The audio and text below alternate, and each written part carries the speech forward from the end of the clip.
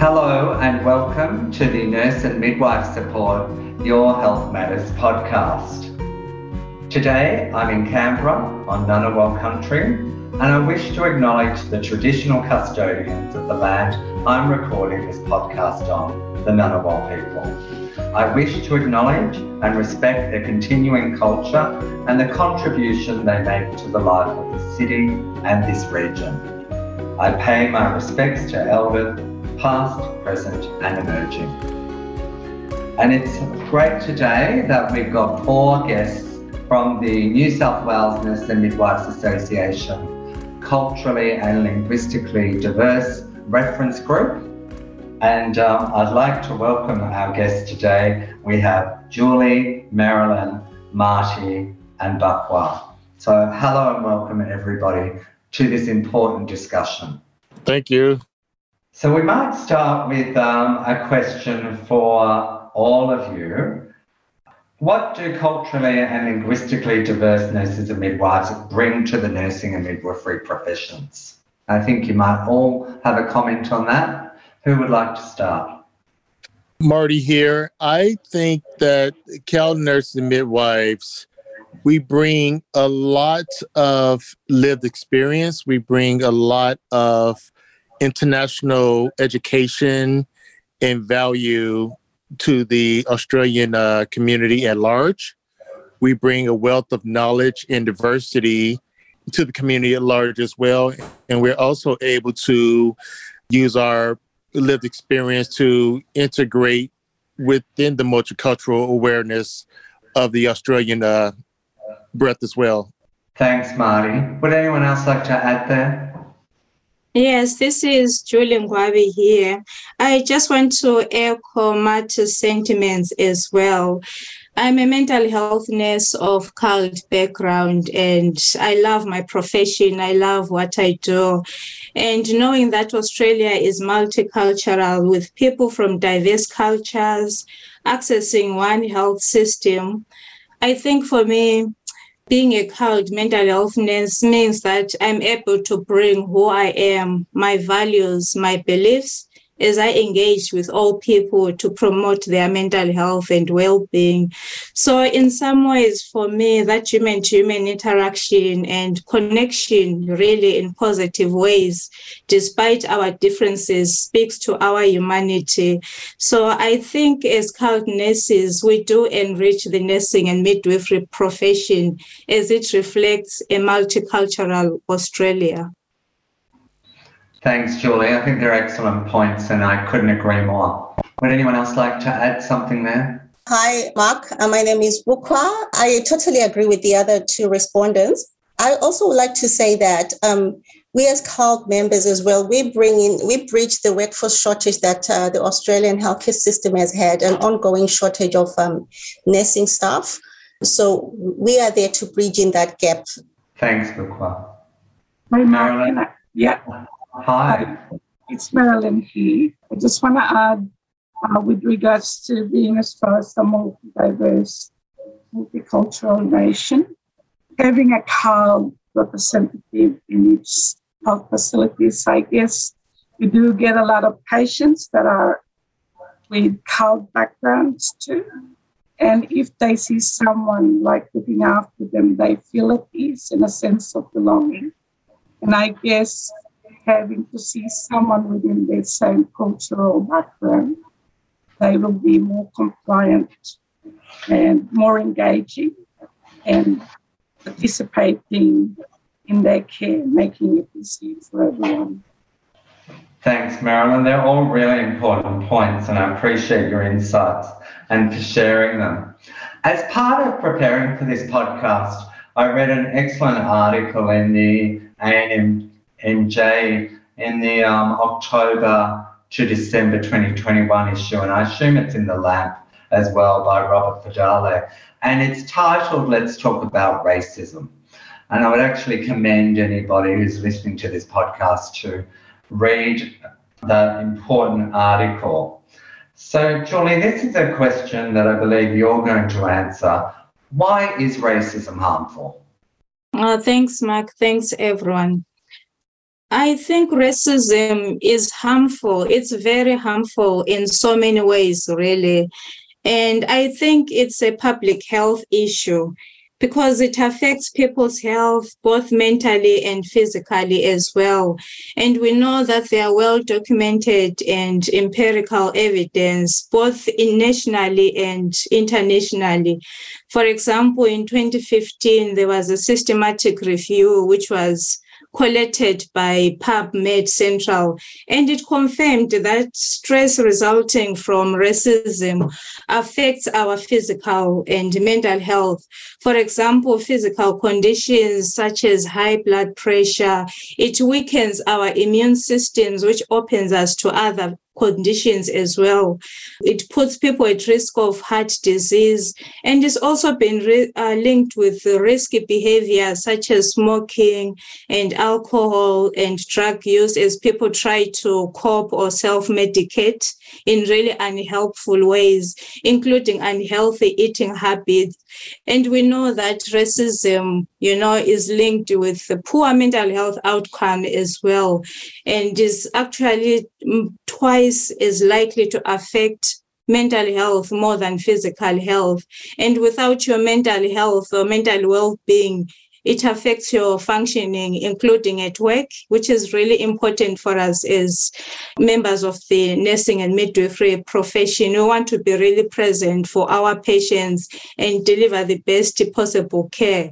And it's associated with conditions such as depression and anxiety, high stress levels, emotional distress, PTSD, and unfortunately suicidal thoughts. And we do know of people, unfortunately, who have taken their lives because of racism. So it's really harmful. And as I say, this affects general functioning and contribution in the workplace and society more broadly. That exclusion, which results from racism, means that the much needed skills, my colleague Marty was talking about the international expertise and skills that we bring as well. It means those much needed skills are missed, and it's a disservice to the community, really.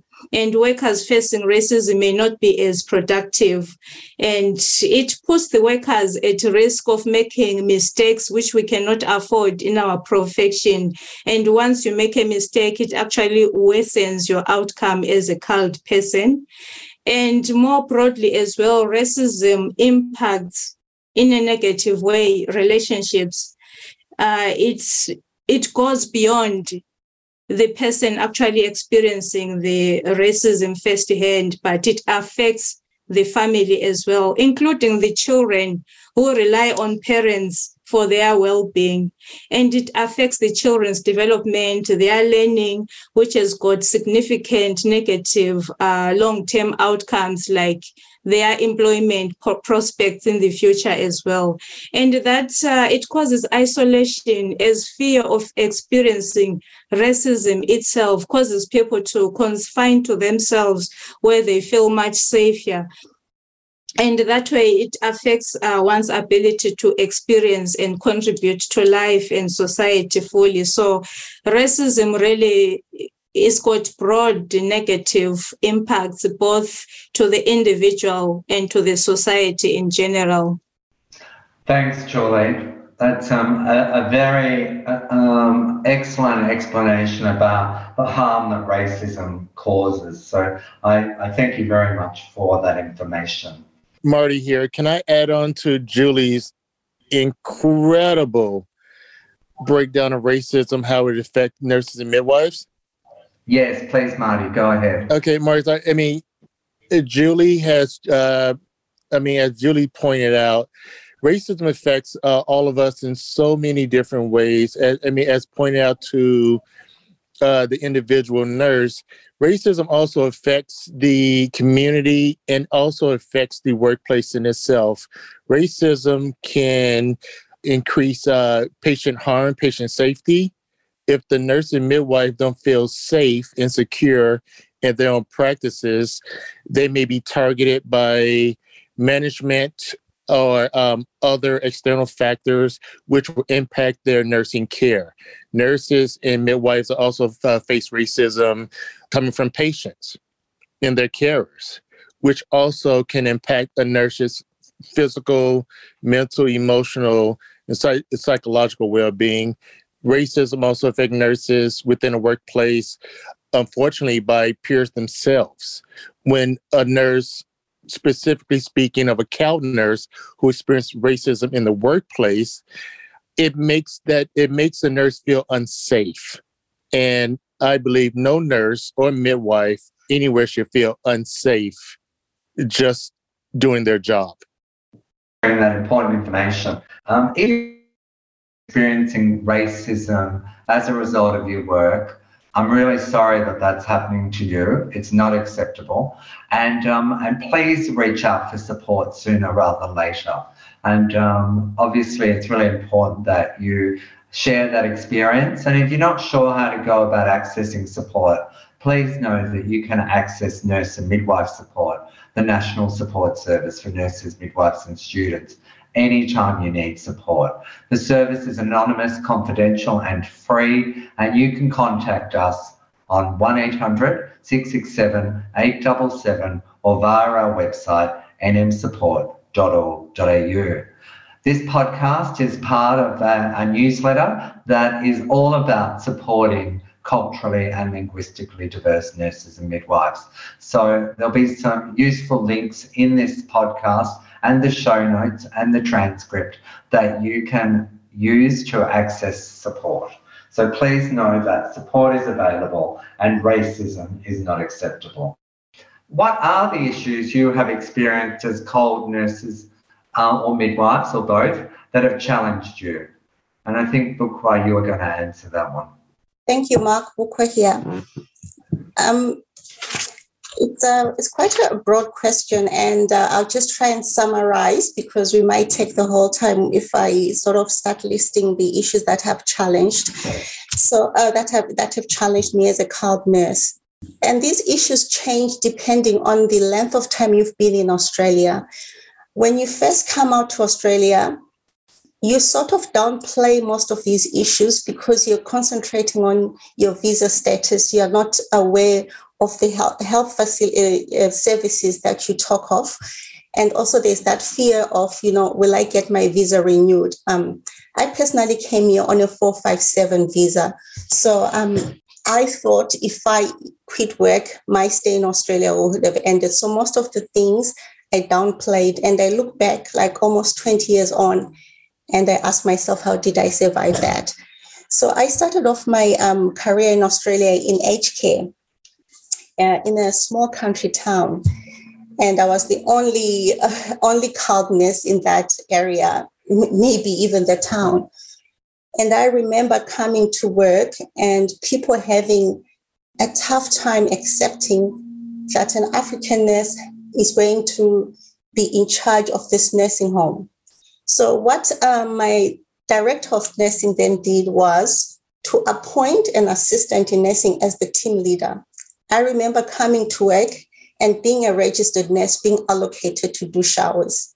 That was very challenging because I know the role of a registered nurse. I know a role of an AIN being answerable to the RNs, but the roles were reversed. Unfortunately, I didn't know about all these support services. I was deep in the country, in a small country town. And as the other speakers have said, these things affect you. I remember breaking down into cold sores, which is a stress reaction from me, asking my director of nursing is it a mistake? And I was told you needed to learn. So this is just one of the things that I didn't take this further. And looking back at it, if I had all the services that are available now, and I don't think I was even a member of the nurses union at that point. And then fast forwarding later, now almost 20 years on, you think this would have changed. But you come and realize that these issues sort of repeat themselves in different forms. What that experience made me do, I enrolled in a lot of postgraduate courses just to try and learn how the Australian healthcare system worked. And just to improve, my professional qualification, hoping to better myself. here we are nowadays, you find workplace, the opportunities, the career development opportunities at the work, they still bypass you. You find that maybe simple, like not really big career step-up roles, like even being a simple team leader, members of the CALD communities are put at the back burner. And I've questioned management on all these things, and you are told that you do not have leadership skills. And it is very challenging that you're an enrolled nurse, you've got more than 10 years of work experience, you've got all these postgraduate qualifications, and then you're told, no, we'll rather put a second, third year RN to be a CNS over you because you do not have leadership qualities. The worry is the documentation, the word adverts are very correct. They're very inclusive when you read them. You've got your selection criteria, you have your desirables. It looks all good. And these adverts will talk of, inclusiveness. Everybody has a free and equal go. But then you realize, where does it jump where you choose a third or second year student nurse over nurses because they are CALD, with all this experience, and that's better. That is my biggest challenge today, that I still feel there is inequality in appointments to step up clinical roles. And my feeling is that as CALD nurses, we are more like to fill up at the workforce part, but not step up. Stay as an RN on the floor and don't step up. And I think this is one of the reasons why the CALD group was formed, because we are not seeing that representation of the CALD nurses at top level jobs. We are sort of generally acceptable to be left on the floor, on the bedside, but the step up roles being kept for non-CALD members. Thanks for sharing that, Bukwa, and I'm really sorry that that's been your experience, but clearly it is the experience of many CALD nurses and midwives. So clearly we need to do better. I'm sorry, Mark, can I add on to my beautiful colleague Bukwa's testimony? Please do. Go ahead. In myself and a lot of my colleagues here and above, a lot of the issues that we face, that we experience as CALD nurse and midwives, that affects us greatly, that challenges us on a day-to-day. I love what Bukwa just said as far as being passed over for positions or more leadership or more managerial. That's just the tip of the iceberg. When we go down to a grassroots level, many of us are gaslighted. If we report an issue, we're told that we're the problem and that the system is not the problem. A lot of times, myself or other CALD nurses, if you do report an issue, you'll find that your patient allocation may become even more difficult. You may find that, and I've experienced it, where my day-to-day tasks become more highly scrutinized as opposed to my non-CALD peers. I've experienced ostracism where I can walk into a break room and no one speak to me at all. Again, unfair allocations. I've experienced where certain colleagues have had an easier workload than I've had, that have had the same time in service as I. And ostracism, being gaslighted, being told that you're the problem. Also, management coming down even harder to a point of actually emotionally breaking down the nurse. Mark, would I be able to add something else with that too? Yes, please do. It's Marilyn here. I've read something about a publication that was issued by the Nursing and Midwifery Association. That was in September 2019. They conducted a survey, a voluntary survey, and there was a 1,234 survey completed from CALD members. I just want to say some of that, which actually reflects on what everyone had said regarding the experiences. So I'll mention a few. This is what some of the CALD members said regarding their experiences.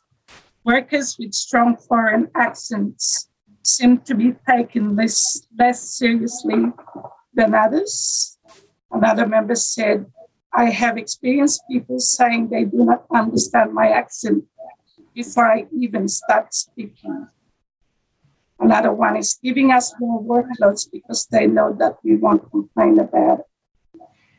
Then one says, when it comes to career advancement, I become invisible. I do have the education. I have the same experience. So I think I have the wrong color. It's Julie here. I just want to echo what my colleagues are saying. I think there's a lot of lip service which organizations pay when it comes to issues of inclusion, equality. Yes, the policies are there, the vision statements, the mission statements, they say all the right things. But as CALD nurses will tell you that our experiences are so far removed from those written policies and expressions of inclusivity and the like. And to Marilyn's point, the reality is that for some of us as CALD nurses, some people, some organizations, they really cannot see past our race or color, and they cannot hear past our accents. So it doesn't matter what we do, it doesn't matter our skills, our experience, as long as we are not the acceptable color, as long as we are not the right cultural fit, really. It always, as Buhle was saying, that it's okay when we're in the flow, it's okay on some other positions, but when it comes to those stepped up higher positions, that's when it becomes a big issue. That's when the reality sets in that, no, despite the policies, the mission statements and everything, which appears right on paper, the reality and our experience is quite different, which is very unfortunate. Thanks for sharing, Julie. I agree, very unfortunate, and it needs to change.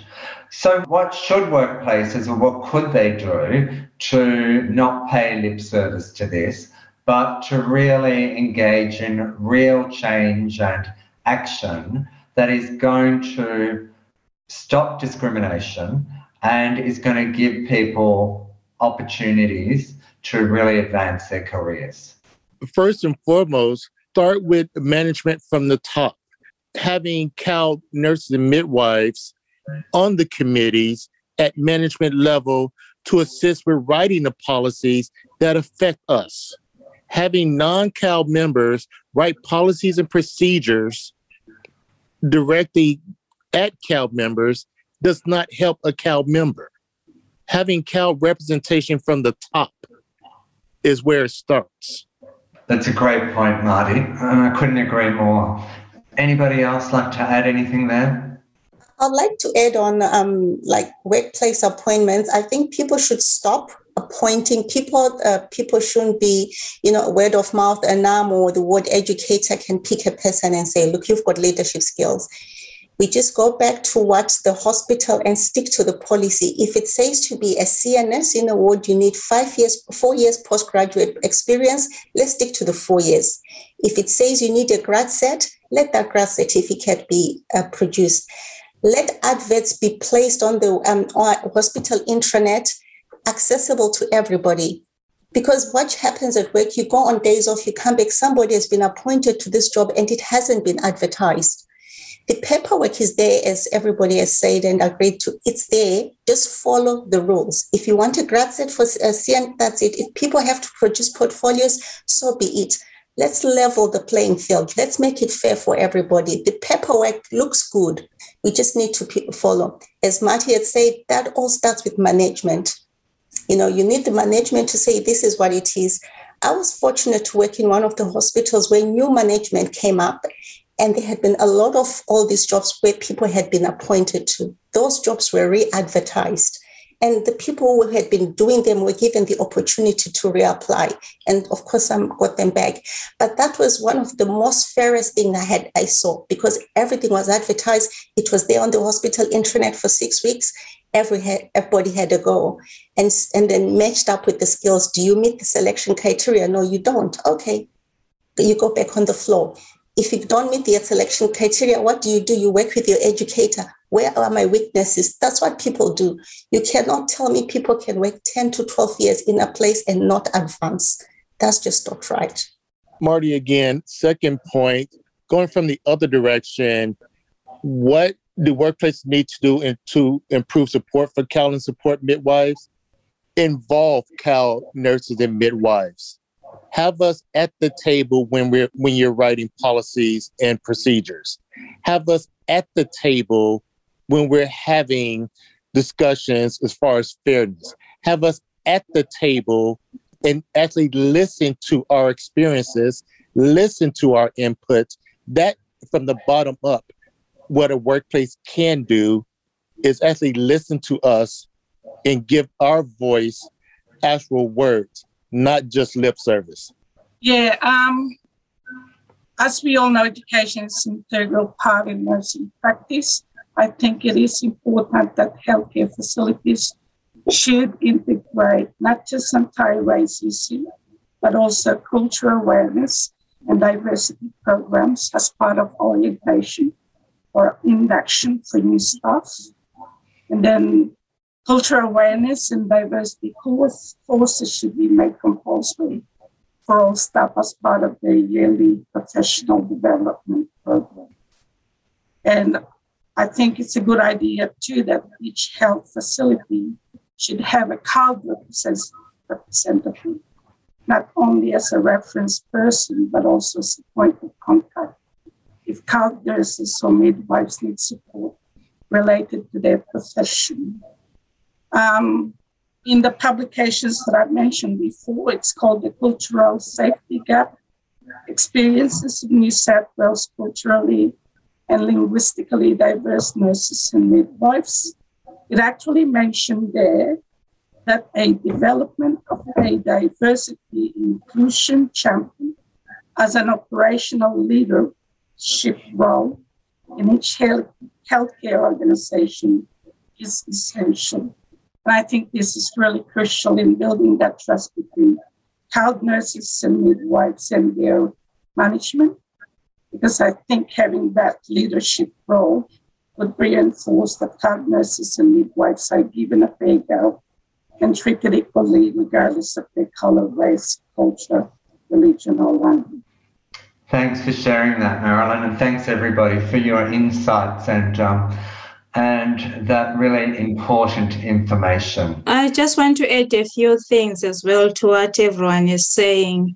When talking about support for CAL nurses and midwives, including support for racism, I think it's also important to acknowledge the reality of our experiences. As Marty was saying, it's really important to bring us to the table and to hear our lived experience. If you want to know what exclusion looks like, if you want to know what racism looks like and feels like, you have to ask people who are actually experiencing it. And it's also important to create spaces of safety. There's so much fear around raising these issues in the workplace, despite policies and awareness campaigns, urging us on to speak up, but you cannot speak up when it's not safe to do so. Otherwise, you find yourself in a worse off position than before. And for those in positions of power to listen and to actively act out on our experiences and to be willing to disrupt the status quo. Otherwise, nothing will change. We'll keep having the right policies, right mission statements, but our experiences won't be budging or changing. And if reports are made, the purpose of the investigation should be to find out, to gather information of what actually happened so that you can effectively deal with it. It shouldn't be an opportunity to explore ways of denying the existence, discrediting the person because you are more worried about your public image, because this actually worsens the negative experience that the person is already going through, and it further contributes to more trauma. And it means that we're just kicking the can further down the road. Nothing gets to change. Thanks, Julie. Well, thank you, everybody, for those really important insights. And it's very powerful to hear it from you all. And I thank you very much. How can we support nurses and midwives who experience racism? Like I heard very clearly that we need to involve CALD nurses and midwives much earlier on when we're building services and developing services and setting up support services. So how would you see that we best support people experiencing racism? I think I've worked in two health facilities. One is a private sector and one is a public sector. They have support programs, but it's actually set up as a general staff. So I think if they have more support programs specifically designed for CALD nurses and midwives, I think it would help a great deal for all the CALD nurses and midwives that work in the healthcare facilities staff. Thanks, Marilyn. Now, you're all part of the New South Wales Nurses and Midwives culturally and linguistically diverse reference group. And I know that you've assisted with the development of the incredible resources that are available on the New South Wales Nurses and Midwives Association website. And we'll certainly put the link to those resources in this podcast as part of the show notes. But could you talk about what it's been like for you being part of this reference group? Like, what does it mean to you? Hi, Bukwa here. I'll speak on that, Mark. I really appreciate being part of this reference group because this group gives me a safe space to be who I am. It's a group where I'm not put in a box. You're an individual. You're not seen as a part of a group of people, but you're an individual. It's a place where, we can acknowledge what happens to us without being judged, without having any repercussions that I've mentioned this. And you've got people who identify with you, people who've lived the same experience with you. So I really appreciate this. And the fact that, we have so much support and you can feel that this group is really trying to change. So it's not like we are only a group to come and talk of our grievances. We are trying to find solutions. We are trying to find a way forward. So I really appreciate it. Like it's just a great space to be at. It's so refreshing where you can speak with a group of people who are living what you're experiencing.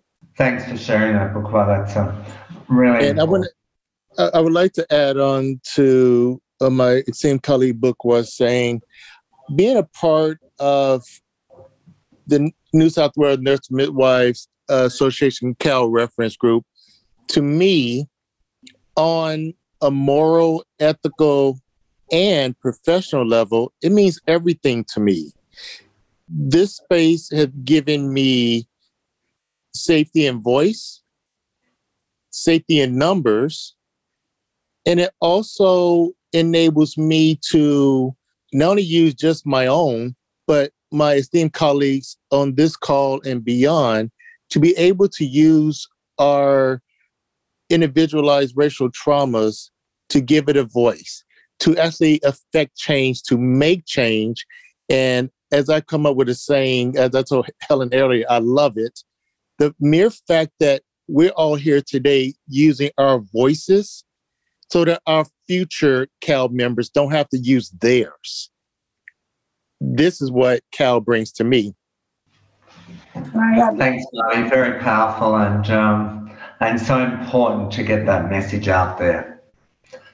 Well, we've come to the end of this podcast conversation. It's been very powerful and important, and I'm so grateful for your input today. Bukwa, Julie, Marty, and Marilyn. And thank you very much. But do you have any last or final words of wisdom that you would like to share with our listeners? Again, Marty here. I'll say once again, powerfully, and thank you to my lovely colleagues of today. Let's use our voices so that our future don't have to use theirs. Yeah, it's Marilyn here. I just want to add something. I know it could only get better and stronger year after year. Our CALD group, the stronger we are, we're helping to make a difference in closing the gap for CALD nurses and midwives in the workplace. This is Julie here. Similar to what my colleagues are saying, belonging to something like the CALD reference group, I think it's something that we should be aiming to have nationwide, because as someone said, that's where we find safety. That's where we feel like we belong. Our voices can be heard and amplified. And that peer-to-peer support is really important, even to our mental health and well-being, because there's a lot of gaslighting there where you are left in a situation of questioning yourself. Did I really experience that? Did I really see that? Maybe I didn't. So this is a place where you know that gaslighting is dealt with, when you realize that, no, it actually did happen and it's not right. It has to stop. And it's important because we feel empowered. To Marty's point, it's really important that we use our voices to speak truth to power so that the future generations don't have to deal with what we are currently dealing with. Thanks, Julie. And my closing words, I'd just like to quote the Lieutenant General David Morrison, his famous words where he said, "The standard you walk past is the standard you accept." And I'd like to say to my fellow colleagues in this group, let's not accept the standards we're seeing. Let's do something about it. We are doing something about them. Thank you. Thank you very much. And what a great place to end this conversation today. But it certainly won't be the end of this really important conversation into the future. And Nurse and Midwife Support is committed to raising the voices of CALD nurses and midwives and supporting you in any way we can.